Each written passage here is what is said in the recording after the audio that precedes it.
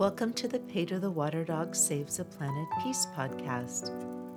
The first book in the Peter the Water Dog Saves a Planet series is One More Year, and it is about overconsumption in the form of an adventure filled with lovable, quirky characters in a candy wrapper of laughter, irreverence, kisses, friendship, satire, mountain bike jumps, love, and magnificent scenic beauty. I'll be sharing the audiobook in the next episodes, but to get us started, I'd like to share a One More Year story from a friend, along with an interview from another friend who's an expert on getting a handle on our possessions. I asked my friends if anyone had a story about something they had kept and used for a very long time instead of buying something new, or a story of how they moved away from uber consumption to a more minimalistic life. My friend Kelly Anderson, a true protector of the land, sent me a story, and another friend, Kara Rodenbush, master personal organizer, sat down with me. First, here is Kelly's lovely story. I have this tin scoop my grandfather made out of a can during World War II, when there was a need for metal for the war. My grandfather had a master's degree and had come from Texas to work in the shipyards in California. He became a high school teacher and taught math and metal shop. He built sailboats and was an esteemed gardener. I don't remember a time in my life without this happy little tool. Now I reach for the scoop each time I do a load of sudsy wash and feel the pure happiness as I hold it in my hand. It brings me back to my grandmother's delicious kitchen and my grandfather's prolific vegetable patch. Each time I evacuate from the mega fires, I pack it safely in my to-go box. It is irreplaceable in my heart. Thank you, Kelly. That, my friends, is one more year. When you set out to buy something new, take a moment to ask yourself, do I really need to buy it new? Will it last one more year? Can I buy it used instead? If we can all keep our stuff longer, value it more, we will help the planet. Sometimes it feels we're powerless in this time of climate change.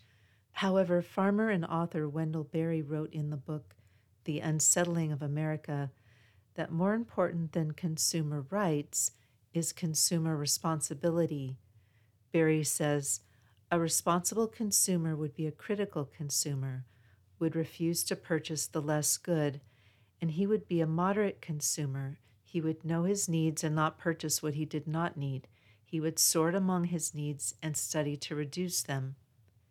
He continues, if a person begins to think and act in consideration of his responsibilities, then he vastly increases his capacities as a person. Next is my conversation with Kara Rodenbush, who hosts the podcast What's Up With Your Stuff? Conversations on the Consequences of Clutter. Kara helps me understand how she navigates helping people make their spaces healthier.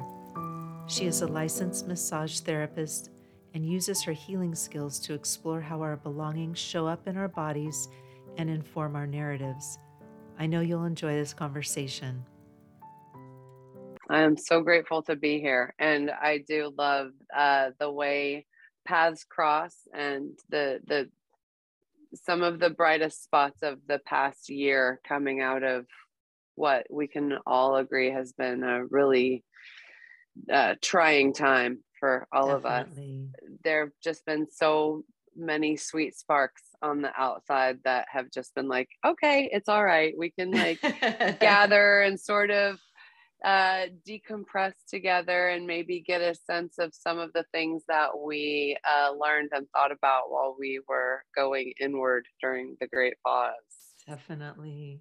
Yeah. I was curious, how you first got started you have the massage therapy and the decluttering and the organization work. How did you first, which one started first, and especially the helping people kind of clear things out, the material things out, how did that get started as well? Wow. Well, when I lived in New York City, which was in the late 90s, this was before organizing was really a thing, before it was a it was before it was Marie Kondo, was just a twinkle in somebody's eye. I'm sure. I have a barking dog. Hang on one second. I have one too. I have one Oh too. my gosh, she wants to get Mine up might- here and participate. That would be great. And mine's Teo. He'll probably jump up too. Yeah, well, she's gonna tell me to get her up there again, and then she's gonna give me grief. Give me 2 seconds. Come here, girl. So then you won't have to yell at me. Okay, so I was in New York City, and organizing wasn't really a thing, but I worked in this coffee shop with a very eclectic and wide-ranging clientele. The owner was a very busy guy who had his fingers in a lot of pies, and when I started working for him, I just did this in his business, in the coffee shop. I just sort of did this thing. So then he would start having conversations with the people that he was dealing with and his customer. Oh yeah, well, I have this person that works with me and she just does her thing. She just comes in and she just like makes it all better. And so I started doing this for a couple of people that he introduced me to, and I was just going in and doing my thing. And then one day I was at one of my regular clients' house, and this was before cell phones, but when, you're young and in trouble in New York City, your friends have all the numbers, how to get in touch with you. So we still had this, like they knew where to find me, right? So one of my girlfriends calls me over at my client's house and says, you have to turn on the TV. There's a woman on Oprah who does what you do. And I said, oh, what is she calling herself? And she says she's a professional organizer. And I was like, I like that. That's kind of what I've been telling people I do, or like an organizing consultant. She's like, yeah, she calls herself that too. And I'm like, okay, cool. So I'm onto something here. So it's that sort of like when you're tapping into the beginning germination of something. And then, so I eventually left New York because I had sort of fallen into, I always say, like, I moved to New York because I wanted to be a character on Sex and the City, but then I left when I started to turn into a character on Sex and the City. Like, it was one of those things where, like, all of the things that I really wanted to do and be about it, it just was like, oh, this is going to be my life then. And I really wanted family, and it was just not really conducive to just finding somebody who wanted to settle down. Like everyone in Manhattan is usually like in the grind or like, really working to make something happen. So I had friends that had settled out in the Pacific Northwest, and I started to fantasize about a simpler, slower life out there. And I started to look into the naturopathic college out here in Portland, Oregon, because just in the toxic lifestyle of New York City, I just decided I was going to really counter it while I lived there. So oddly enough, it was in New York that my health journey really began, or like my looking into the body, or that sort of awareness that we had all of the answers that we seek inside. I just started to get really, I think a series of just personal epiphanies that led me to realize that I wanted to like not do all my own research, but start to figure out why the body does what it does. Why am I feeling this way? I mean, obviously I could eat better, sleep better. And when you start to make these mindful scaffolded habits, one of the things that comes up consistently is stripping away what's not necessary, and taking away all of the clutter in your diet, in your mindset, in your environment. Like it's all, but I wasn't ever really seeing anyone tying it all together that way. And then when I went up to Portland, I ended up leaving New York to go join my friends who had settled on the West Coast.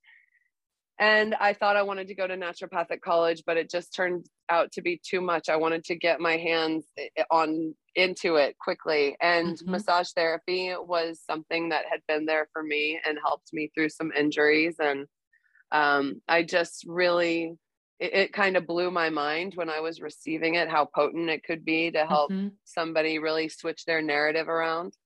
And so I went into massage school here, and that it was while I was in massage school, I would take the term breaks and go back to New York and continue to organize for people, and still maintained a really solid connection with the East Coast, and eventually went out and started to organize for folks after establishing myself as a massage therapist. So once I had completed the massage therapy training, and organizing was something that, as much as I loved doing it, it wasn't, Portland in the early aughts was not Manhattan in the late 90s. Like the dot-com bubble was bursting, it had burst, and it was like there it didn't seem as realistic for me to try to have an organizing career, because it wasn't a thing.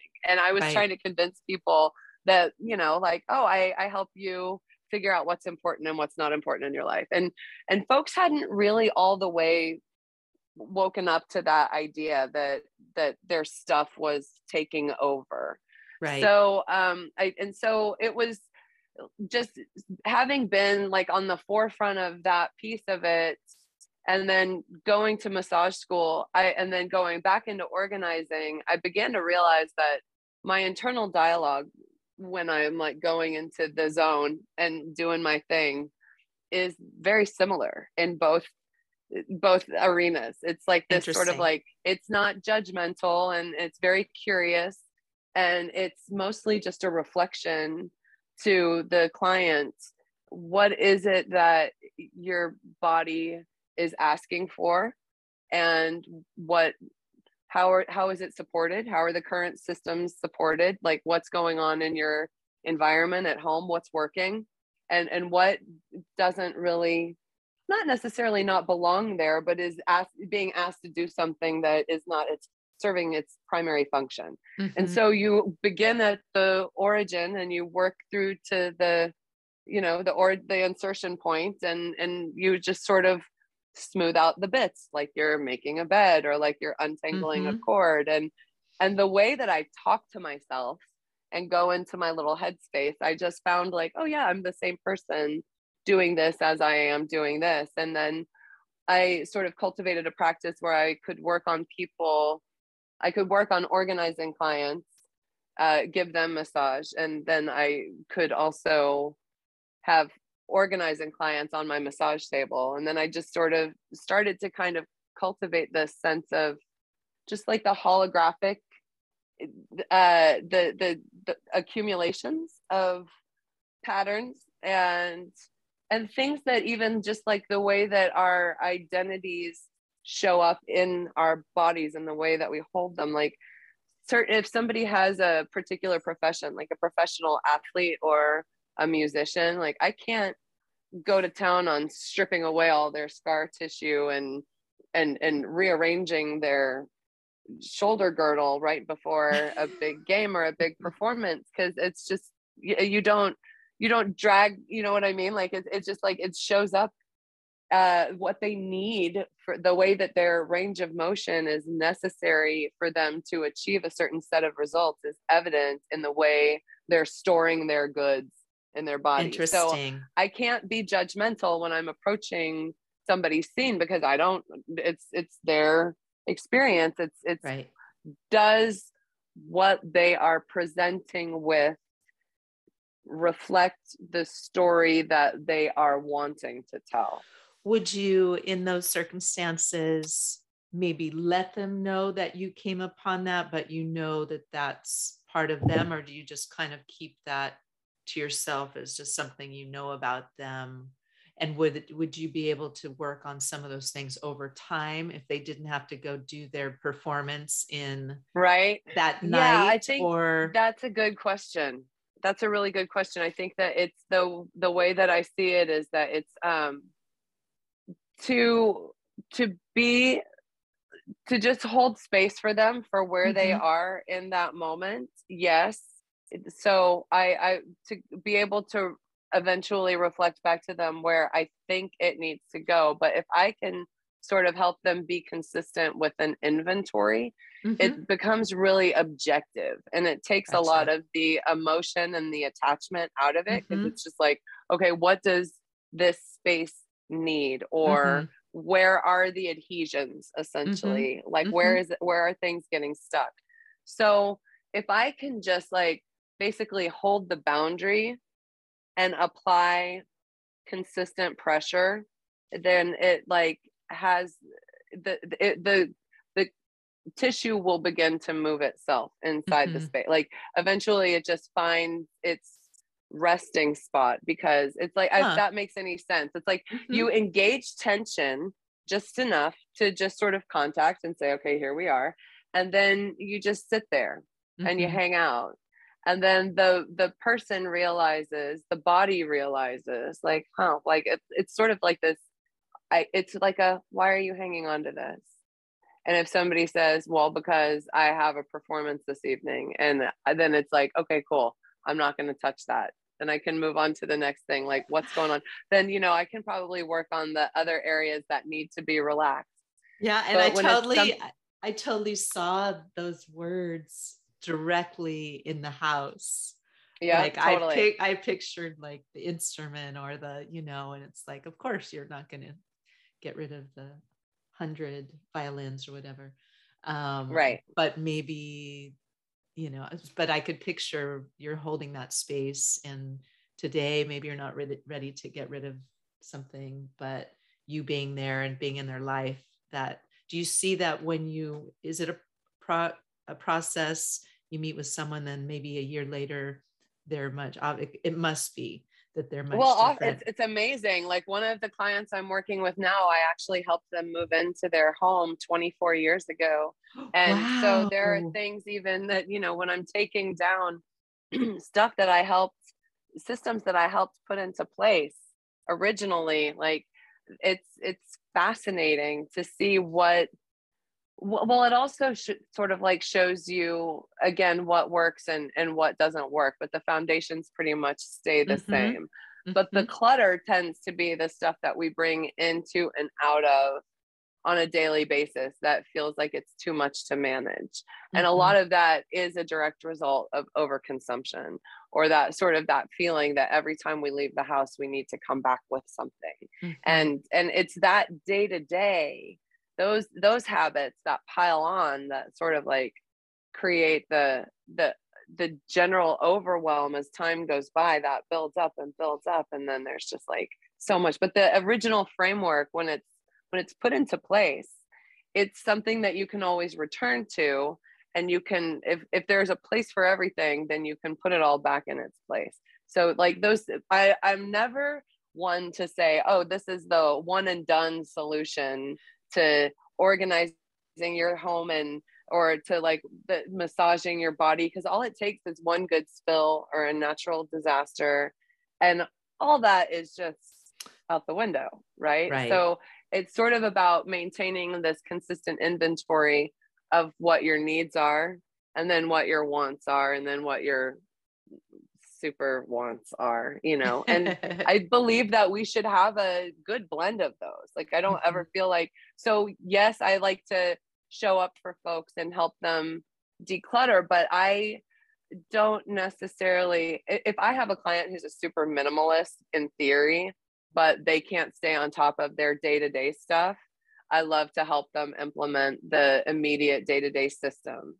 Like I always feel like I'm best at, I mean, I can do all kinds of massage, but I'm best at just knocking you out and making you drool. Like I just want to squish y'all out. So like I'm great at like creating the systems, but I'm best at coming in and zhuzhing what's there, and like creating unblocking the energy where I see it. Like, oh, have you ever thought about moving this piece of furniture over to here, or maybe utilizing this space differently, or like what's going on? Like let's figure out what the zones are and how they're really, are they working for you, and are you making the most out of the the the scene? Right. Well, my little book, my first book in my little series, it's called One More Year, and it has this slogan: "One more year, keep your stuff, people." And this thought that buying things to have for a long time, and a lot of people talk about that. And before our meeting, I was thinking about, it's kind of, you have this taking away, but if you really did think that everything you bought you had to have forever, you'd need Right. 5-10 houses for that, right? It would Totally. cause you to have to stop consuming.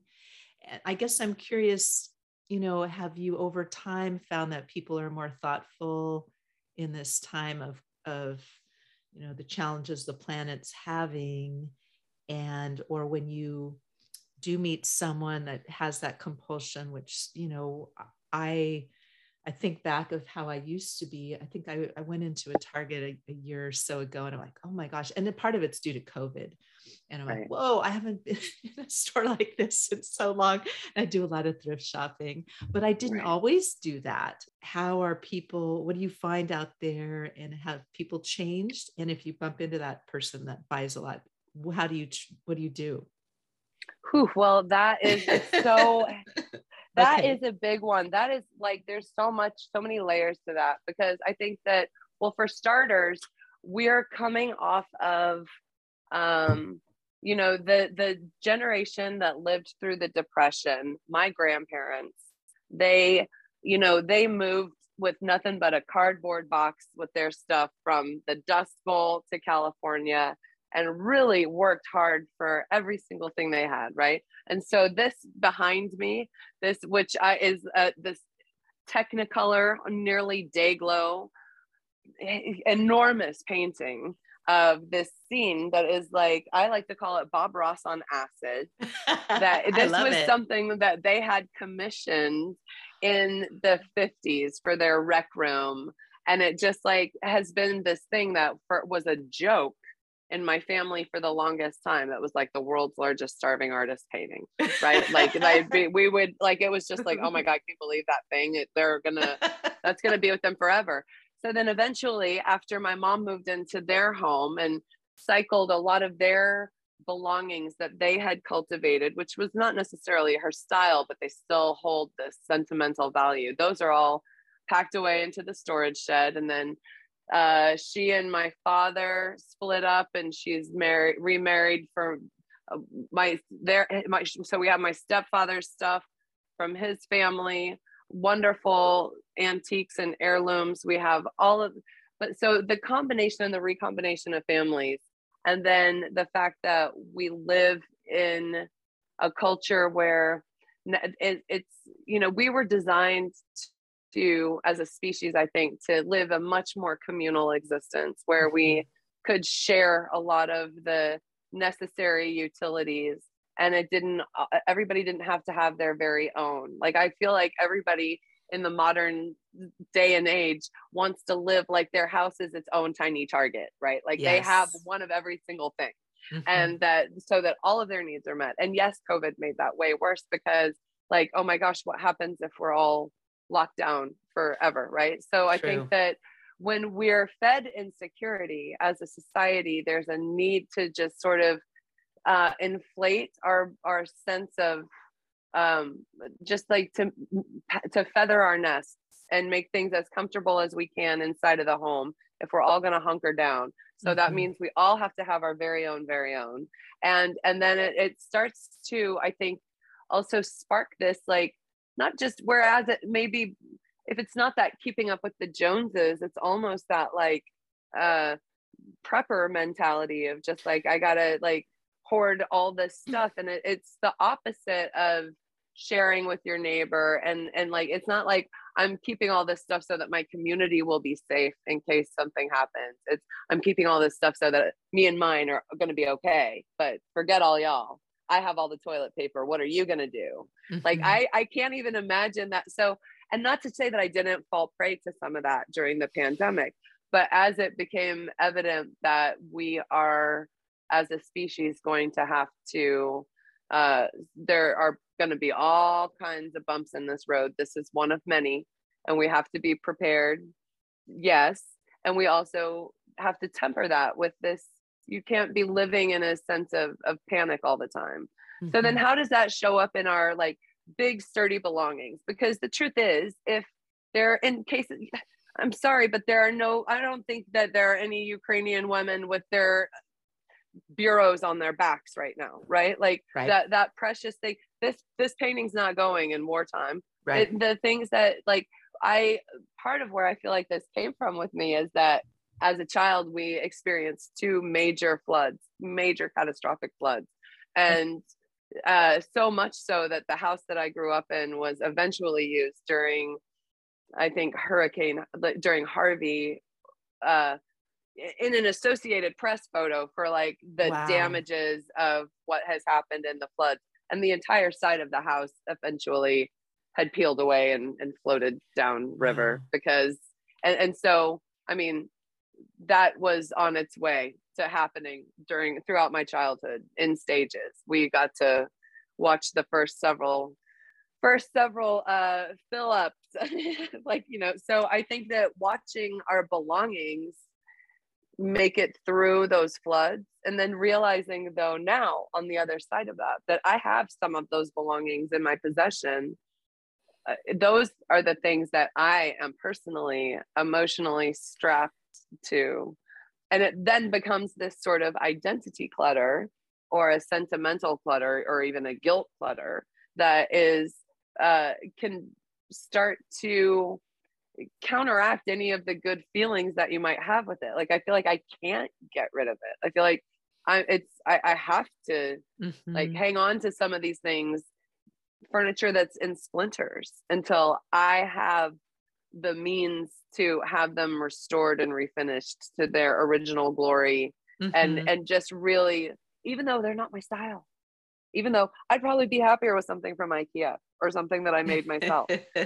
So, and how sustainable is that, right? So there will be one day the I know that this furniture is going to be one of the things that, as long as I can put it on a truck and move it to the next place, it's going to follow me around until I can do that with it. The table and chairs that I'm referring to right now are my great grandmother's. They're Jacobean English oak, just vintage, sturdy, solid.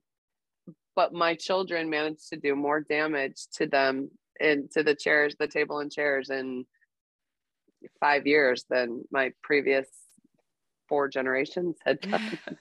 Well, So that's a wonderful example though of keeping something a long time and that has meaning, and so that's very, very nice. I think yeah, it. so I'm not above that kind. Like I do have. So when you ask, like the things that I keep around me really are a blend of family heirlooms. I have a lot of antiques and a lot of pieces of furniture that I either relieved my mother of off of the like. I feel like for a long time as I was setting up my own homes, I just could always count on her to be getting rid of something that I could Mhm. sort of take on and keep in the family. And so there is, I think that nowadays though, the same, it used to be that that's what you came with and it was like part of your dowry, right? It was like your armoire Right. with all of the family things, and we just don't live like that anymore. And so although I live in this 1910 funky little Craftsman that has never been updated, so it doesn't have the walk-in closets or the space, the tons of counter or cabinet space that you would find in a modern home. And Mhm. so all of those pieces of furniture make sense. So Right. yes, I love to thrift for those things, or find them on the side of the road, or in Mhm. buy nothing groups, even if they're just like placeholders for something that I eventually want to invest in for myself or my family, or Right. something that I know that my mom has this piece that eventually all of this stuff will go in that piece. And until then, I know that this is where it fits and where it goes. But so I think that there are a lot of people though that the more we're scattered, and the more that we've moved now into more urban living, that is like tighter, like IKEA style living, like this table and chairs would not fly if I really want to like have my dream of living in a tiny home in Vermont, or if I want to move back to Manhattan and live in a five Right. story walk up. Like there are certain things about the logistics of it that maybe won't be able to make that sort of a journey. So I think that um, that there is a lot more, that there are waves that people go into and out of, but there seems to be a lot more of an awareness about the sustainability of how we live that is at the same time met head on with just the depletion of every natural resource to make sure that Mm-hmm. Target has lots of little compressed particle board bookcases and Right. plastic shelves, to plastic baskets to put on them. So, Right. I think but there's something that we do owe ourselves the grace of realizing that we are born into this consumer culture, and that it takes a lot of energy to be simple Mm-hmm. and to go against that grain. And it can feel sometimes a little bit awkward if people are not accustomed to it, but it's I go out of my way to strip away the unnecessary stuff. And that means that I really like the extra when it does come along. It doesn't have to be an all or nothing. Definitely. How old are your kids? My daughter that okay, so we're coming into birthday season, which is in April going into May, and they all level up a year. So I'm going to tell you that what their ages are going to be, Okay. because we're so close So that close. I don't get away with calling them the ages that they actually are anymore. So I have a 15-year-old, a 12-year-old, and a 6-year-old. So high school, middle Nice. school, and kindergarten. Wonderful. So they're a little And younger. I was thinking of, some of my kids are, I'm going to say the wrong ages, 23 and 27. Um, and they say that that age and maybe a little older, that they might be renting more and sharing more, right? Like the right. cars and the your kids are a little younger to ask about that, but I was just curious if maybe, there's a lot of, when you're in those school years, there's pressure to keep up because kids have stuff, right? And so you're Right. not going to be the kid that with two outfits probably. Although some might, but it's still a It's consumer. amazing to me, right? But that was like the way I grew up. I couldn't wear the same thing twice in a row. Like I Right. was no way. No, Same I would not here. be my kids don't care. They don't care about a lot of Nice. that stuff anymore. Not that they don't put certain pressures on themselves, but another thing, because there is that gap there between the 12-year-old and the 6-year-old, because the 6-year-old was our bonus, our surprise baby. That so as like this just mostly came around this last Christmas, where I realized like the oldest one wanted a trip and the middle one wanted a computer. And I'm like, okay, those don't fit in your stockings. And that's going to pretty much eat up an entire budget. Right. So what, and it made me realize, but like that the baby doesn't have that, like as try as I might to live simply with my kids, every year I would say, oh, too much plastic. We're going to do it over again. And we're going to do it like all natural this time. Hmm. And still the frenzy of the season would take hold, Yeah. and the stockings would be full of crap from the Dollar Tree, and I'd just be Yeah. like, ah. So Same here. but when I stopped it with like there was enough of a gap between what the older kids expect and what the youngest one hasn't had the opportunity to experience yet. So I'm like, wait, I can sort of like reset. Like, you guys don't mind if I like dial it down for him, and don't like, you're not gonna like tell him like, oh my God, we used to get so much plastic crap. But one time my daughter actually, as a child, like I have this scrawled note that I saved in her little like first grade handwriting or whatever. Dear Easter Bunny, please no made in China plastic crap. My mom will throw it away. Like, thank you. Because I That's used to just funny. be, that's how I could get away with like decluttering their stuff, would just be Yeah. like, just contribute to the landfill to begin with. Like, so anyway, Right. like trying Right. to show ourselves the necessary grace that says like, yes, we live in this culture where this stuff Hmm. happens, and realize that like the kids, I mean, they have some wonderful guides in the youth advocates that are out Mhm. there saying like, this is, this is our planet and we Mhm. really need to switch things. And the beauty of being served this handbook of bunk from previous generations about the way we're supposed to do things, that's all like not leather bound in plastic. Right. It's like the kids realize that like they don't have to do it that way. And Mhm. because we know that actually the way that our forebears told us to do it didn't, it's like immediate the most immediate generations previous to us that like thought that the way to make it better was to make it easier, but easier Right. isn't better. So like Right. the kids have this awareness that they can temper their futures with this like, wait a minute. And that we know that like, you know what, I'm not going to poo poo your magical thinking ideas. So if you can come up with a way to clean the plastic out of the oceans, let's like use that kid thinking, that magical brain, because you guys, it's going to be your world. So let's start Right. working on those ideas now. What you got?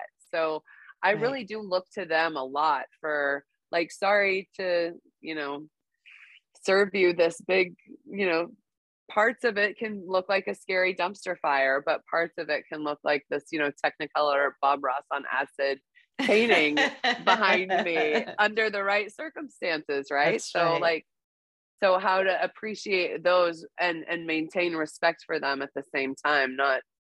So I try to teach them like leave no trace and have real compassion. And if That's we can like nice. read the room and leave no trace, then we'll be okay. Yeah, that's wonderful. You were talking about the preppers, and I'm working on this writing right now about food, and we're so divided right now. But I was thinking about this idea of getting yourself kind of self-sufficient, which is the goal of many, and as it relates to food. And I was looking at like victory gardens around the time of the war when they encouraged everybody to be self-sufficient in that way. So when you think about someone up in Montana that has this compound that's there for maybe reasons we wouldn't love, like fear, and there's too many guns in there and whatever there are, but still thinking if that person's growing their own food, and then what if we all did, right? So I try to think of aspects of everything and people, because some of those motivations and the frustrations that those those people, which sounds like they're aliens, they're not, we're all No. together, but they're Yep. fears we all have, and Yep. finding that common ground where, wow, yes, you do this, you have a battery operated thing, you're not using some fossil fuels in your little independent thing, we all could benefit from this aspect, looking at Avis, I the have to right tell side. you the reason that totally like exactly. And I'm bursting at the seams because the reason that I asked if we could even push it back a little bit today was because I was just in the process of assembling a tower garden for my Ooh, family. how And when I tell you, beautiful. I have never grown a thing at all. And this Oh, is that's lovely. it's an aeroponic thing that with Cool. like all of these cells on the side where we can grow all of our own greens and several fruits and vegetables Oh, right that's there. great. And it's got lights, it's got a cage. And so it's just right there in our dining room, right next to the kitchen, That's so great. that I can have this like amazing, beautiful source of food and share this experience with my kids. It doesn't, there's like zero waste. And like there's zero, like I don't even have to I don't even have to get dirty to do it. So this And is just the something frame that of mind of having that so close, it's going to affect your what you're thinking about too, because you have that growing thing in your house. That's beautiful. like how many slimy bags of greens have I gone Oh, through because I have the best intentions. However, when there is literally like this gorgeous dinosaur kale growing right in front of your face, it's hard to not like just snap it off and enjoy right. it because And I say I want to use my little cloth bags, and I have them, and my wax things. And then I'm still like, have the greens in that bag, plastic bag. I It's right there. know, You're going to right? clip them off. And that's awesome. Seriously. That's Yes. wonderful. Great. So Well, I do thank you think so that there much. are ways, you're welcome. I just think that there are so many different ways that we can sort of be a little bit of both, and it doesn't always have to feel so all or nothing. I have one personal question. Have you Yes. come upon someone that maybe is pared down in their living space, but has a lot of storage? It's hanging around, Yep. and Yep. I keep making a plan to take care Yep. of it, which I don't. So it's kind of that gnawing feeling. Yep. Have you had any Totally. clients that you've helped them kind of, do you just say, forget about it, don't worry about it, that No, stuff? Okay. no. You have to process it and you have to release it. Because if it, I mean, sure, it'd be great sometimes if it just got taken away in a flood or a fire and you're like, oh, well, there goes that. But what ends up happening is that feels like such a violation and a personal travesty that it's like a trauma that then is triggered by so many future traumas. And Or that putting it there's on your something, kids to handle, oh my gosh. like And when they that have I to go think through is, it when you're passed away. and this is something that I will come to loggerheads with my mom about. And she's like, and she's an organizing maven on her in her own right. She will say that I come by this honestly, and it's true. She's also, because she's such a perfectionist, she has to be the one to take care of it. And because she has to be the one to take care of it, it makes it very difficult for anybody else to like it. So that's another piece of it, is that it really is the journey of the individual. So even if you're in a household with other people, you start with your stuff. It has to be your stuff. And Mm-hmm. then by example, the same when you're trying to encourage others to use less. Like the folks only respond so well to being told what to do in that sort of like, bossy type of voice. But a lot of times folks don't realize the impact that their footprint has wherever they are, Right. because we're not taking a consistent inventory of it. And anytime we ever try to move, we think, okay, I can do this in about this many days. And then it's just like, then that time comes where you're just throwing stuff into Just boxes shove it and in. just getting Yep. it out as fast as you can. I'll take care of it later. I'll get to it later. I'll Right. do it when I get to the new place. And then that time never comes. And then these doom boxes just wind up like, and they're like these time capsules of exhaustion that no, we don't need them. And but we do need to acknowledge that we don't need them, and we do need to get rid of them, even if it's giving yourself the grace of at one day a year, one day every 6 months, to go to the dump and That's great just advice. get rid of it, Yes. because that serves two functions to me. Number one, man, if you feel bad about getting rid of that couch, like when you go to where they get rid of the couches and you realize that your couch looks like a little stack of toothpicks on that pile, your couch is not the thing that's tilting the scales. And like, your couch is not doing the damage in the world. And then they have this machine that is like a grinder that heats that couch up and turns it into a little bitty box of stuff that's Right. nothing. If you tear a couch apart, it's not that big. It's just a bunch of fabric and some boards and some batting. And that doesn't take up that much space. So like, give yourself the grace to just get rid of the things that are not donatable, or Right. that you can't share with your community. I mean, by all means, go through the levels of how you responsibly get rid of things. But if you can just say, you know what, it hasn't gone and it needs to go. It's Give funny, the yourself the things, grace. I'm 59, that I don't even remember that I have in there, right? You look in there and then, but why is it that when you look at, like, there's one area that my goal is to get it cleaned out, and it would be a lovely little cottage space and a humble property that we have. And I Wonderful. used to have a little rose farm, and at one point I made these adorable little aprons with a leather thing for your clippers. And I think I made 4 of them. I don't know if I was thinking of selling them, but then I look at that but I just need to give those away. Think of who would enjoy that, who is either a gardener or think I'm sending you one. And I'm going to get your address. I'm going to mail you one. And you probably won't be walking around your house with your little, you never know. You would be surprised. You could clip your little lettuce with you put on your, you could even cook. Totally. I wear aprons all the time. I wear aprons every time I cook. I'm not kidding. So I just put it back in, and it's kind of all the psychological stuff of then there's planning the garage sale, but I'll do it. And as you say, I think breaking it up and saying, okay, this amount of time, this time frame, once a month, I'm going to do this. And then it doesn't seem so overwhelming. Yeah. Don't make it, it can't be an all in one day kind of effort, because unless you have the support, and that's where hiring a professional can come in really handy, is when they can or just even trading time with a friend who also has another, you have a skill set that they like. I'm a big fan of just,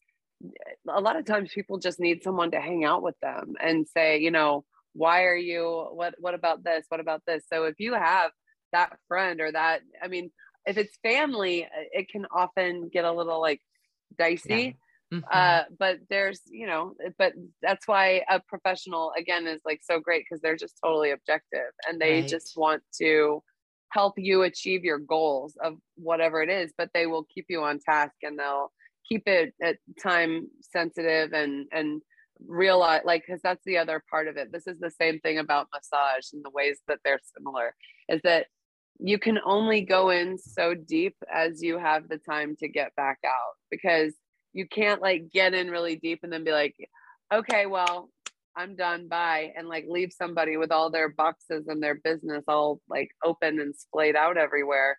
You have to be able to leave it so that the client is not feeling completely overwhelmed next time around. So even with your own self, whatever you are, if it's if you can allow yourself to get lost in it, that's another thing. Because that's what I love, is just the micro tidy that all of a sudden hours have passed and I just am, everything's all detailed and I've solved all the world's problems right here in my noggin. You're in the flow. The end goal for me with people is but I don't want to make people feel like they have to give all their things away. But it's just maintaining a consistent awareness of what we're hanging on to, so that you don't start dragging shit around with you that, and getting into your storage unit, just take time with it. But, don't, if it's too much, give yourself the space to realize it's not the stuff. Great. Yeah. Well, thank you so much. And oh my gosh, I really appreciate you being here. I just love your energy. And, I love this is great. And let's stay in touch. And thank you. Well, good. Yeah, stay in touch. I'll talk to you soon. Take care. Take care, Ava. Thank you for joining me for the Pedro the Water Dog Saves a Planet Peace podcast. Until next time, sit with yourself in silence every day. That's self with a capital S. We are all scholars of peace. Peace and love to you all. Please check out Kira Rodenbush's podcast, What's Up With Your Stuff? Conversations on Consequences of Clutter. A link is in the show notes. Podcast music is Dalai Lama Riding a Bike by Javier Peque Rodriguez. A link to his music on Spotify and Bandcamp are in the show notes. Support messages of peace in the planet by joining my Patreon for as little as a cup of coffee per month at patreon.com. Just search Ava's Kalfspeck or Pedro the Water Dog to find me. Pedro the Water Dog Saves the Planet books 1 through 5 are available at all your favorite online bookstores or at avaskalfspeck.com. Book 1, One More Year, is available as an audiobook on all the audiobook sites, with the other books coming soon to audio. If you enjoyed this episode, or are at least curious about the future ones, please subscribe to this podcast wherever you enjoy your podcasts. Thank you again. Listen for the peace.